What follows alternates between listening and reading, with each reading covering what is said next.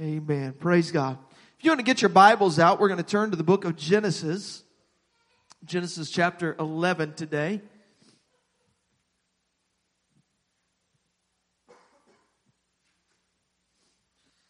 We've been in this book of Genesis for this past 5 weeks, and this is going to be our last week here in these beginning chapters of the Bible. And I want to finish it up here today in Genesis chapter 11. We're going to be looking at the Tower of Babel. And so Genesis chapter 11, we're just going to read the first several verses here in this chapter. Beginning in verse number 1, it says that the whole earth was of one language and of one speech. It came to pass as they journeyed from the east that they found a plain in the land of Shinar, and they dwelt there. And they said one to another, "Go to, let us make brick and burn them thoroughly." And they had brick for stone, and slime they had for mortar. And they said, "Go to, let us build us a city and a tower, whose top may reach unto the heaven, and let us make us a name, lest we be scattered abroad upon the face of the whole earth." Verse 5, "And the Lord came down to see the city and the tower, which the children of men builded. And the Lord said, Behold, the people is one, and they have all one language. And this they begin to do, and now nothing will be restrained from them, which they have imagined to do. Go to, let us go down, and there confound their language, that they may not understand one another's speech. So the Lord scattered them abroad from thence upon the face of all the earth, and they left off to build the city. Therefore is the name of it called Babel, because the Lord did there confound the language of all the earth, and from thence did the Lord scatter them abroad upon the face of all the earth."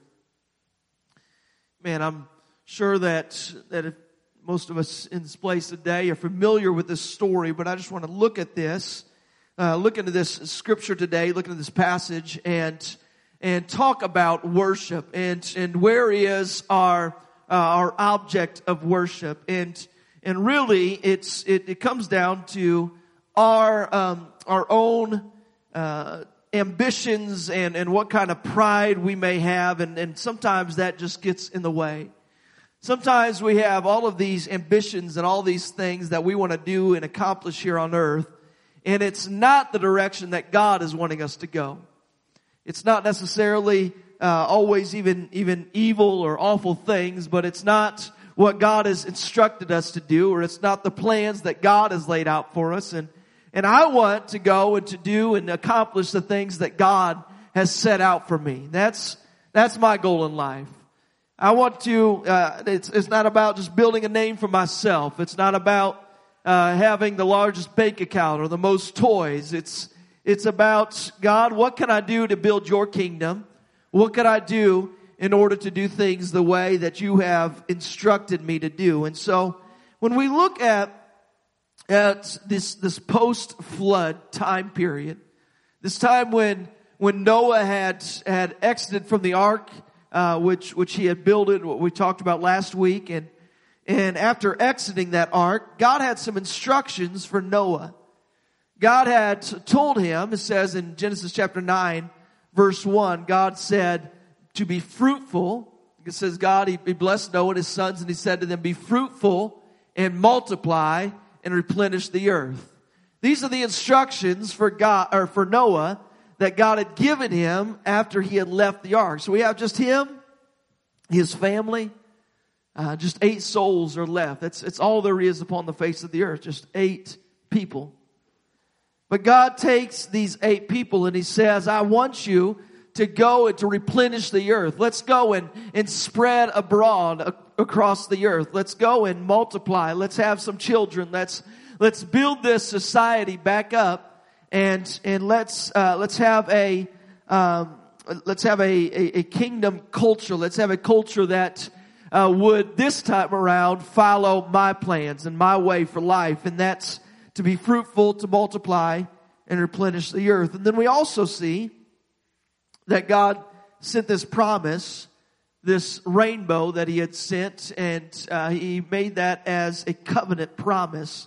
with the people that were here on this earth. It was in verse 11. He says, I will establish my covenant with you. Neither shall all the flesh be cut off anymore by the waters of a flood. Neither shall there anymore be a flood to destroy the earth. So God makes this promise with the people. He says, I will no longer do that. I will never flood the earth again and destroy all of creation, all the people that are here. And so these are the promises. These are the things that God instructs them to do after this flood. But as we see time go on and we see the generations of Noah and generations of his family there in chapter 10, the genealogies of Noah. And we're not going to read through all of them, but I do want to just pick up in one little portion of it. In chapter 10, verse number 6, we see Noah's son Ham had a child, Cush and Mizraim and Phut and Canaan. And then if we skip down verse 8, it says that Cush begat Nimrod. And he began to be a mighty one in the earth. He was a mighty hunter before the Lord, wherefore it is said, even as Nimrod, the mighty hunter before the Lord. In the beginning of his kingdom was Babel, and Erech and Akkad and Calneh in the land of Shinar. We're going to look into this man Nimrod today, because Nimrod was the one who began this conquest of trying to build a tower in Babel.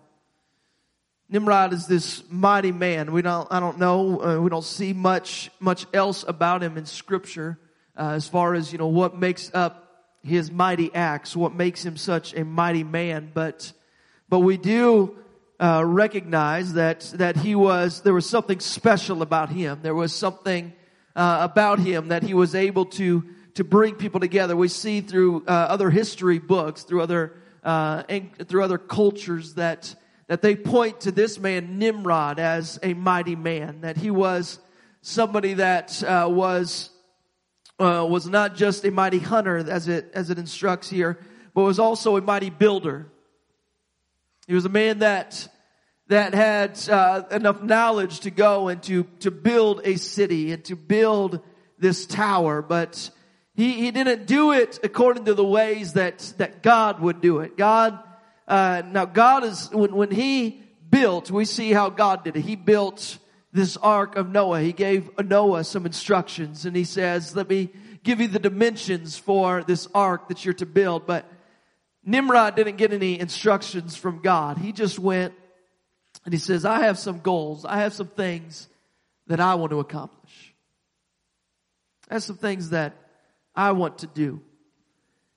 And he did this as it was in this land of Shinar. This land of Shinar, it's this region, this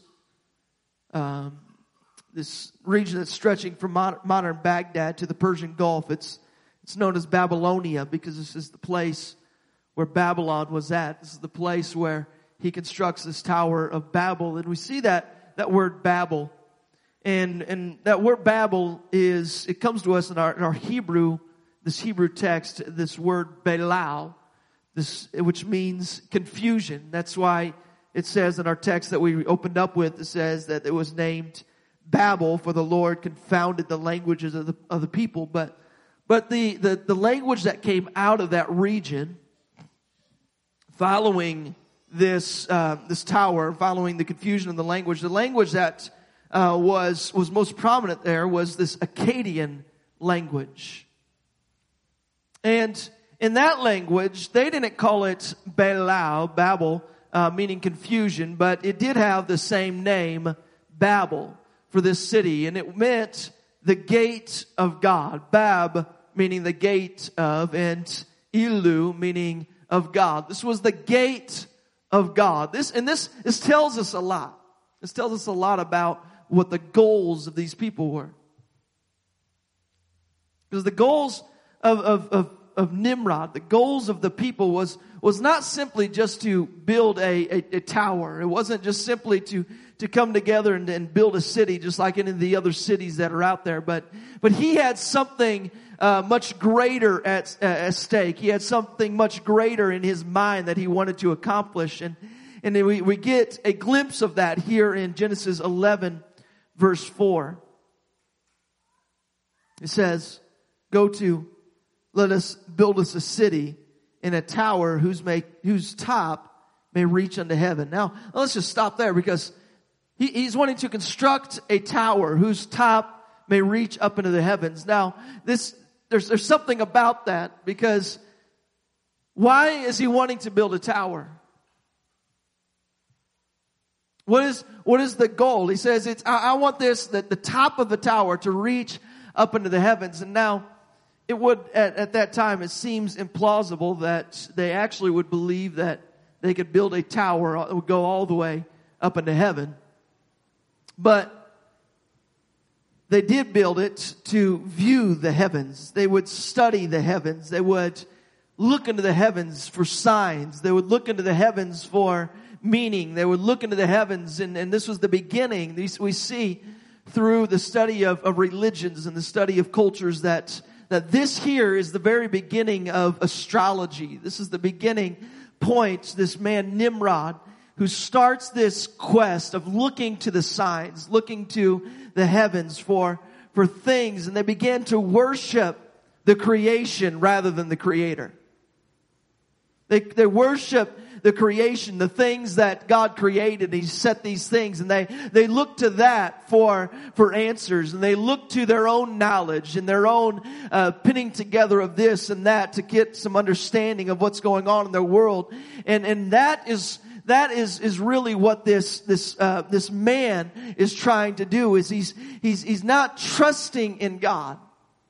He's going to build a tower that reaches into the heavens. Not only did was this the beginning of astrology, and this high tower that they are constructing, was it pulling them away from God, but it was also, we see that he's building this with the slime, with the mortar, with these bricks, all these things, and trying to make it a very waterproof tower, a place where they could go to if there would be another flood. If there's another flood, we need somewhere that will keep us safe. We need somewhere that we can run to for rescue. Now, God had already promised that He would never flood the earth again. But yet, they didn't believe the promises of God. They didn't believe the things that God had established as promises way back with Noah. And so they go and they build this tower, and they're building this to reach up into the heavens, to find meaning in the stars and in the sky. But it says also, it continues, it says, let us make us a name. Let us make a name for ourselves. These people, Nimrod, he wanted to be memorialized forever for his great achievements. He's not saying, let me make a name for God. Now, when Noah built the ark, when Noah constructed that out of God's instructions, he didn't say, let me make a name. I want to be known as the builder of the ark for all eternity. But it says that he walked humbly before the Lord, that he was a preacher of righteousness, that he pointed everything towards God. And so we see something very different here in their conquest and their achievements, as they're trying to say, look at me. We see the pride that's in Nimrod's heart. And it's all about me. It's all about, I want people to notice the things that I've done. I want people to notice and see that I'm something great. Does this sound familiar in our society today? You know, sometimes we can get mixed up in this pride for our country, which I believe that we should have, but also accept all of, or many of the things that go along with our society and our pride for our country and this and all of this. We can get that mixed up with biblical principles. And one of these things is that's popular here in our Western culture is just looking and trying to build a name for myself. God's not all about building a name for myself. He's not about you going and trying to do and become something great. God wants us to amplify Him.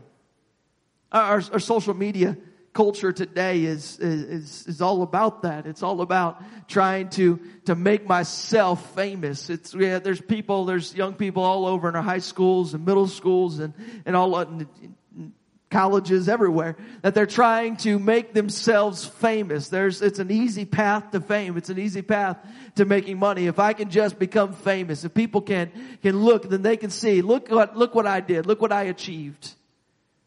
But God's saying, I want you to look at me. I don't want people to be paying attention to all of your achievements. Let's build me up. Let's lift my name up. And that's the exact opposite of what we see happening here with Nimrod. He is not building up God, but rather he's saying, I want my name or our names to forever be established among these people. If we go on, we see the last of these goals of Nimrod that are stated there in verse 4. It says, lest we be scattered abroad upon the face of the whole earth. They wanted to bring unity amongst the people of the earth. They're building this great city, this great tower, in order to build unity among the people. And you would think, that seems like quite a good thing. Seems like a good goal to have, that we would unify the nations, that we would unify the people, and that we could all come and that we would gather together in this great city. But God had said, I want you to go and to replenish the earth. I want you to go and be scattered and to replenish the earth. But they said, lest we be scattered abroad. We see them, again, fighting against the things that God had called them to do, that asked them to do. When God says replenish the earth, go, he meant scatter. Go and let's go to the different parts of this earth so that we can repopulate it. But they said, let's come together lest we be scattered. And the thing is, unity and peace are not ultimate goods. They're not always good, because better is division than collective apostasy. It's better to have some division rather than unifying behind something that is evil. Unifying behind something that God does not endorse. I would rather be divided than to be unified behind something that is false. That's what Jesus meant when he says in Luke 12:51, when he says suppose ye that I am come to give peace on the earth. You think that I'm just come to bring peace. I tell you, no, nay, but rather divisions. You think that I'm coming and I'm just going to bring peace on this earth right now through my message. And yes, he is the Prince of Peace, and he will bring peace. But there's also a whole lot of division, because he begins to slice away at these things that we have got behind that are not truly following God. He's slicing away this false religion, and he's bringing divisions among the religious people, because he's saying, stop believing all of this stuff over here that is not truly honoring God. And so this is what I mean when I say that it's not all just peace and harmony. And I see these bumper stickers that are out there, this coexist bumper sticker that it's been out there for several years, but it just gets under my nerves, because for me, what they're trying to do, they're trying to bring all of these religions and all these things and say, yeah, can't we all just agree that we all think that it's, that there's the same thing, that ultimately we're all thinking the same thing? No, I can't. Philadelphia, I can't agree with that it doesn't matter if you're saying his name is Allah or Buddha or whatever you think, your God is. You can call him whatever name you want. I call him Jesus, and it's all the same. No, it is not all the same. There is one God. There is one God. His name is Jesus. And when I come to him, I come and I follow his word. And I listen to this, and it's not to try to bring, my intention is not to bring division, but it will bring division when you stand for the fact that there is one God, and his name is Jesus Christ. And I'm not going to get behind a one world government or a one world religion like the Pope is trying to do. I saw an article just this week that somebody shared with me about a certain headquarters that is beginning construction for this place where the Catholics and the Pope has been in these conversations with the Arab nations, and it's there. They're trying to build a headquarters that would unify the Catholic believers or the Christian believers with the Arab believers and the Muslims. And for me, it's not about unity all the time. We've got to stand for what is right. We've got to stand for truth. See, Nimrod, ultimately he began and he perpetuated this false religion that was not honoring God, but rather it was pointing to himself, and it was pointing to the heavens. It was pointing to the worship of all of these things that come out of astrology and Zoroastrianism and all these other false religions that come out of this cult of Babylon. Now we kind of looked into the history part of this. I want to just bring it into our lives here today, because reality is a lot of times we struggle with the same things that Nimrod struggled with. A lot of times we can have these parts of us that there's pride that gets in the way of our ability to truly worship God as God wants to be worshiped. We see in Proverbs chapter 16. Proverbs chapter 16, it says that pride goes before destruction, a haughty spirit before a fall. And you can see this both individually and you can see it societally as well, on a societal level. There's many societies that they get so full of themselves, so they have so much hubris and pride in these things that they think that they can go and accomplish everything, and all of a sudden everything comes tumbling down. You see these societies that they go and they stretch themselves far and wide, and they have all this pride, and then all of a sudden it comes down because their pride destroyed them. You see men that rise to great levels in their companies, and they'll go and they all of a sudden think that they can just go and they're invincible. They can go and do anything, and then all of a sudden everything comes crashing down. Everything in their life comes falling apart. See, pride goes before destruction. A haughty spirit comes before a fall. We got to be careful about the things that we are trying to build up. Am I just constantly trying to build a name for myself?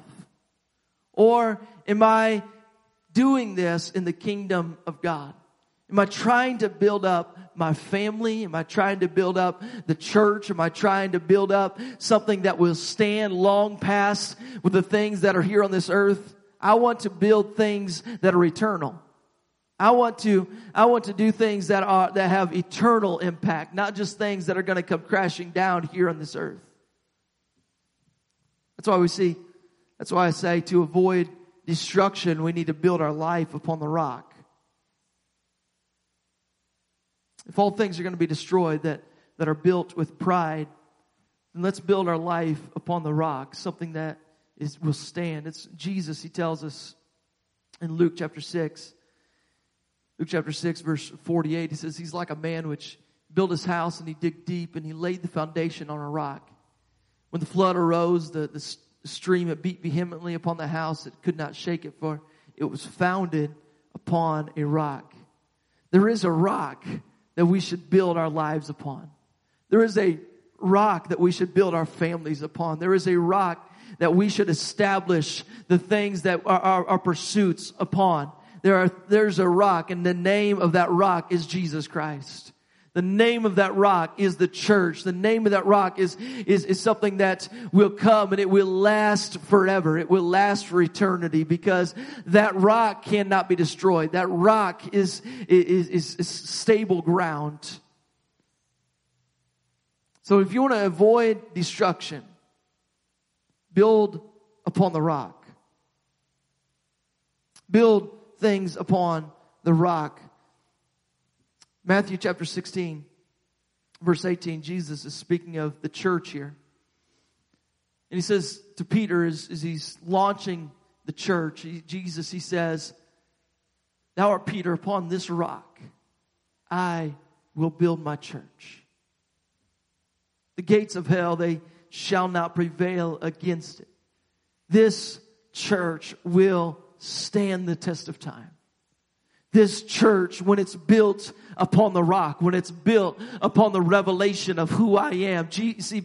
Peter had just answered the question that Jesus had asked, which was, who am I? Who do people say that I am? And the disciples, they began saying, well, some say that you're the second coming of John the Baptist, or you are Isaiah, or you are Elijah, or these individuals. And Jesus, he says, but who do you say that I am? And Peter stands up and he says, "Thou art the Christ, the Son of the living God." You are the one that we've been waiting for. You are God come down, robed himself in flesh. And that's when Jesus says, yes, that is what I'm talking about. That's the foundation. That is the understanding that this church will be built upon. That's the rock. And that's exactly what we ought to build our lives upon, is a foundation that is on Jesus Christ. He ought to be the center of everything that we do. Everything that we do, everything that we pursue, everything that we are trying to accomplish ought to be with Jesus at the center of it. I don't want to pursue things that don't have Jesus at the center. Yeah, that's not to say you can't be entertained. You can't have things that will build up our life, that our families go and you may do, but I want at the center of it all to be Jesus Christ. At the center of it all. Do not get my mind and my eyes too far off, because I want to make sure that I'm standing upon the rock. I don't want my job to be so important to me that I start missing church every week after week after week because I have to go and I have to make money. And no, Jesus is at the center. I can't sacrifice my kids growing up in church because some sports are going to take them away from it. Sports are not more important than them learning this foundational truth that the church and my attendance at church is important. It's going to be what's going to help me to get into eternity. Amen. I see parents all the time that they'll join these travel leagues and all these things for their kids, and they'll take their kids out of church, and what's it teaching them? It's teaching them priorities. It's teaching them priorities. I want the priority to be church. I want the priority to be that I come into the house of worship. And I'm thankful for parents here that they make that a priority to set Jesus Christ at the center of their families' lives. I'm so thankful for our families and that do that. Amen. Revelation chapter 21, verse number 2 tells us of a city, one city, that at the end of time is going to be left standing. John, he saw that holy city, New Jerusalem, coming down from God out of heaven, prepared as a bride adorned for her husband. New Jerusalem. New Jerusalem is the one city that will not be destroyed. This is the one city, this city which is in heaven, this place where we are going to go to, this one city. And I want that to be where my hopes, I want that to be where my desires, I want that to be the thing that I'm trying to pursue. It's not about the things on this earth, for this earth shall pass away. This earth will be destroyed. These things are temporary, but that is not temporary. God's city, New Jerusalem, is where I want my focus to be. So there is a fight that is happening against pride. There's a fight that needs to happen against pride. One, we see that God resists the proud. In James chapter 4, verse 6, if you could go there, James chapter 4, verse 6, it says, He giveth more grace, wherefore he saith, God resisteth the proud, but he giveth grace to the humble. God actively works against the prideful. It's no doubt that you've experienced opposition in your life. I'm sure that there's been opposition that you have experienced in many different forms. And I mean, from just mild things like, a car full of people who are disagreeing about which restaurant you should go to. You have that kind of disagreement to things where, it just seems like everything is crashing in on your life, and you have opposition that's coming in from every side. If you would take that opposition to another level, let's say you had angels and demons that were fighting against you. That's quite the opposition that you might have, some spiritual opposition that would be coming against you. But this scripture here, it doesn't say that it's the forces of this world. It doesn't say that it's the angels or demons that are fighting and opposing you. It says God resists the proud. That's quite the resistance. When God himself would oppose you when you are in this prideful state. When God himself, what hope could you possibly have? What power could you call on when God is fighting against you? This is what the proud are standing up against, though. When pride enters into the equation, failure and destruction are no longer just this hypothetical outcome. They are a certainty. Because God resists the proud. So if God resists the proud, I don't want to be one of those that God is resisting.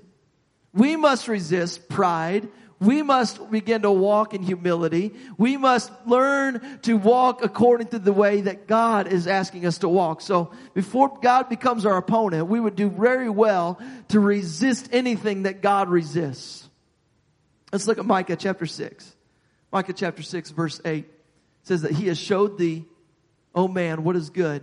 And what doth the Lord require of thee but to do justly, to love mercy, and to walk humbly with thy God. Now, I want to walk humbly with my God. This is really what we're trying to talk about this morning is learning to walk humbly, learning because humility is really the only place where true worship can happen. The only place is the title of our lesson today is worshiping the one true God, but the worship can only come when we come humbly before the Lord. When we come humbly, when I'm not coming in pride, when I'm not coming with all of the things that I have wrapped up in my heart that I don't want to let go of, but when God is calling me and he's saying, would you drop this thing or would you let go of this over here in order to serve me? A humble man would say, yes, God, whatever you ask, God, I'll do it.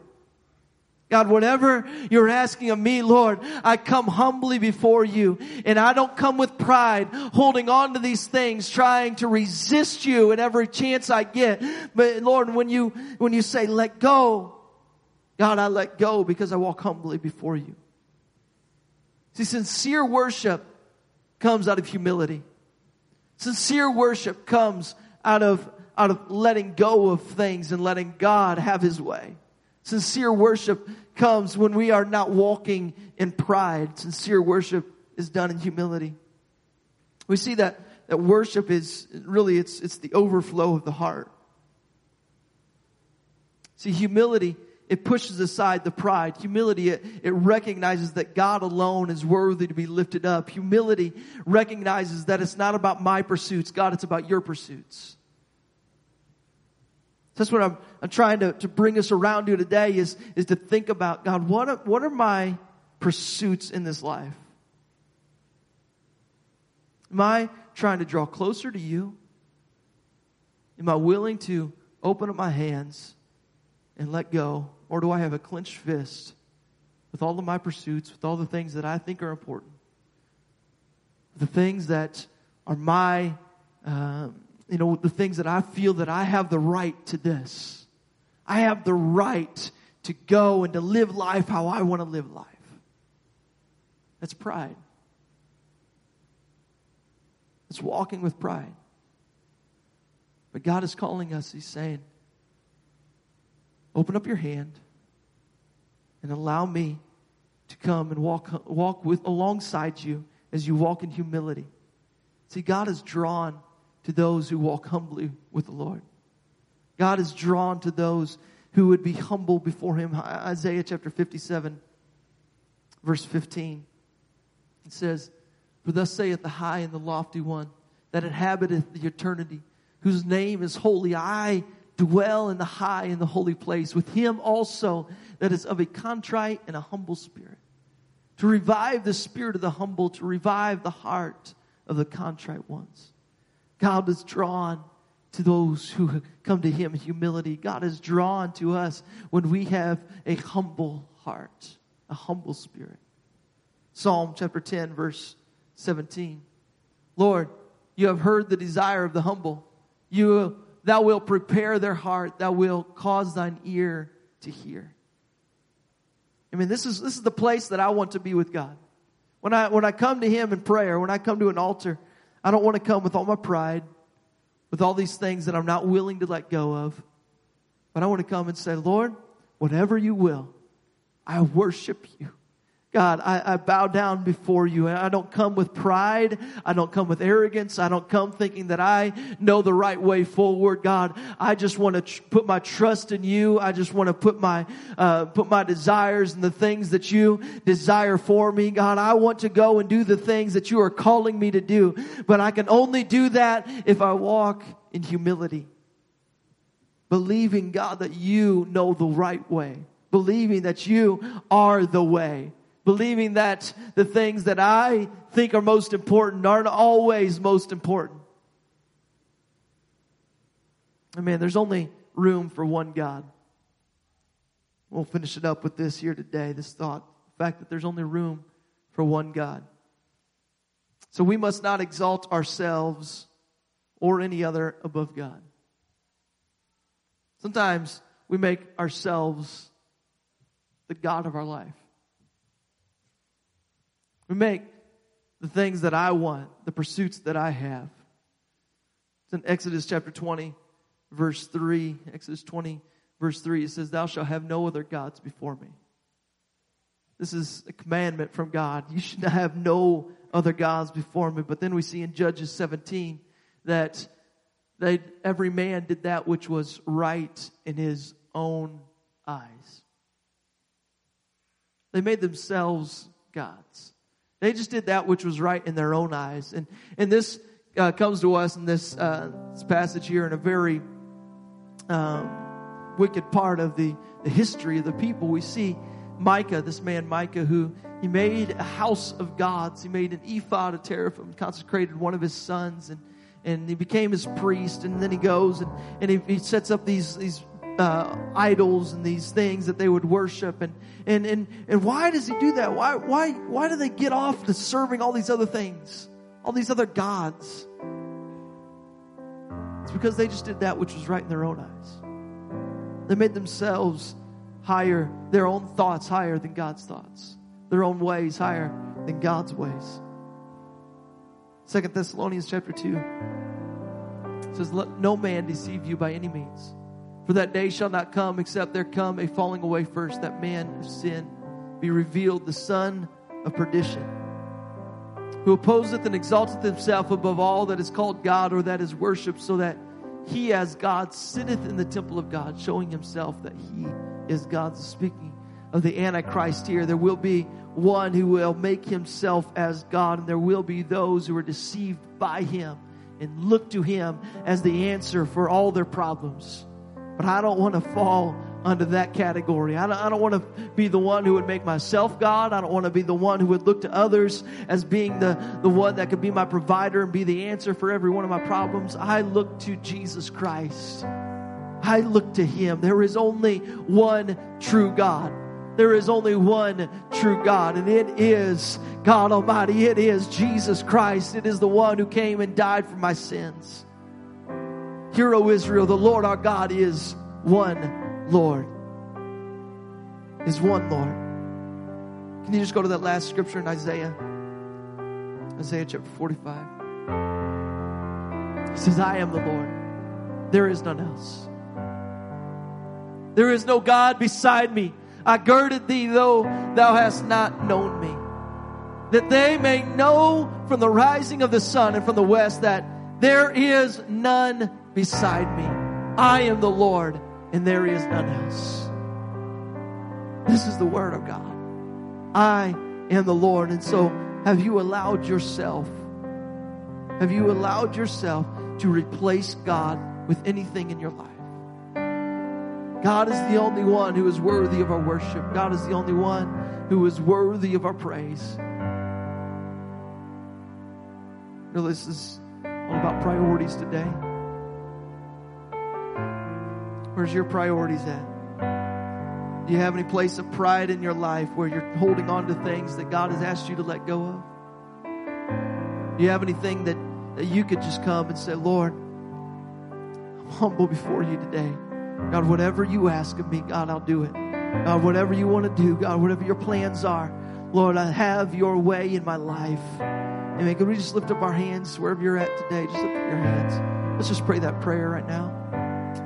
Lord, if there's any bit of pride in me, God, any pride in me, Lord, that would exalt itself against you, that would fight against you, that would fight against the things that you're asking me to do. Lord, there's areas of sin in my life that I haven't been willing to let go of because of pride. Because I'm exalting myself above you, Lord, because I think that it's a trivial matter. But Lord, if you've asked me to let go of it, Lord, then let me have enough humility today to let go, Lord. I'm the same as Nimrod, Lord, following after my thoughts and my ways and my pride, lifting myself up, Lord, if I just want to let go or want to hold on to all these things that you're asking me to let go of. So Lord, I come to you humbly today, Lord, and asking you, Lord, penetrate every area of my life. Penetrate the deep recesses of my heart, Lord, the things, God, that you can come in, Lord, and you can begin, Lord, to help us to learn to follow you, to trust you. Lord, have your way today. Have your way today in me. In Jesus' name. In Jesus' name. I surrender.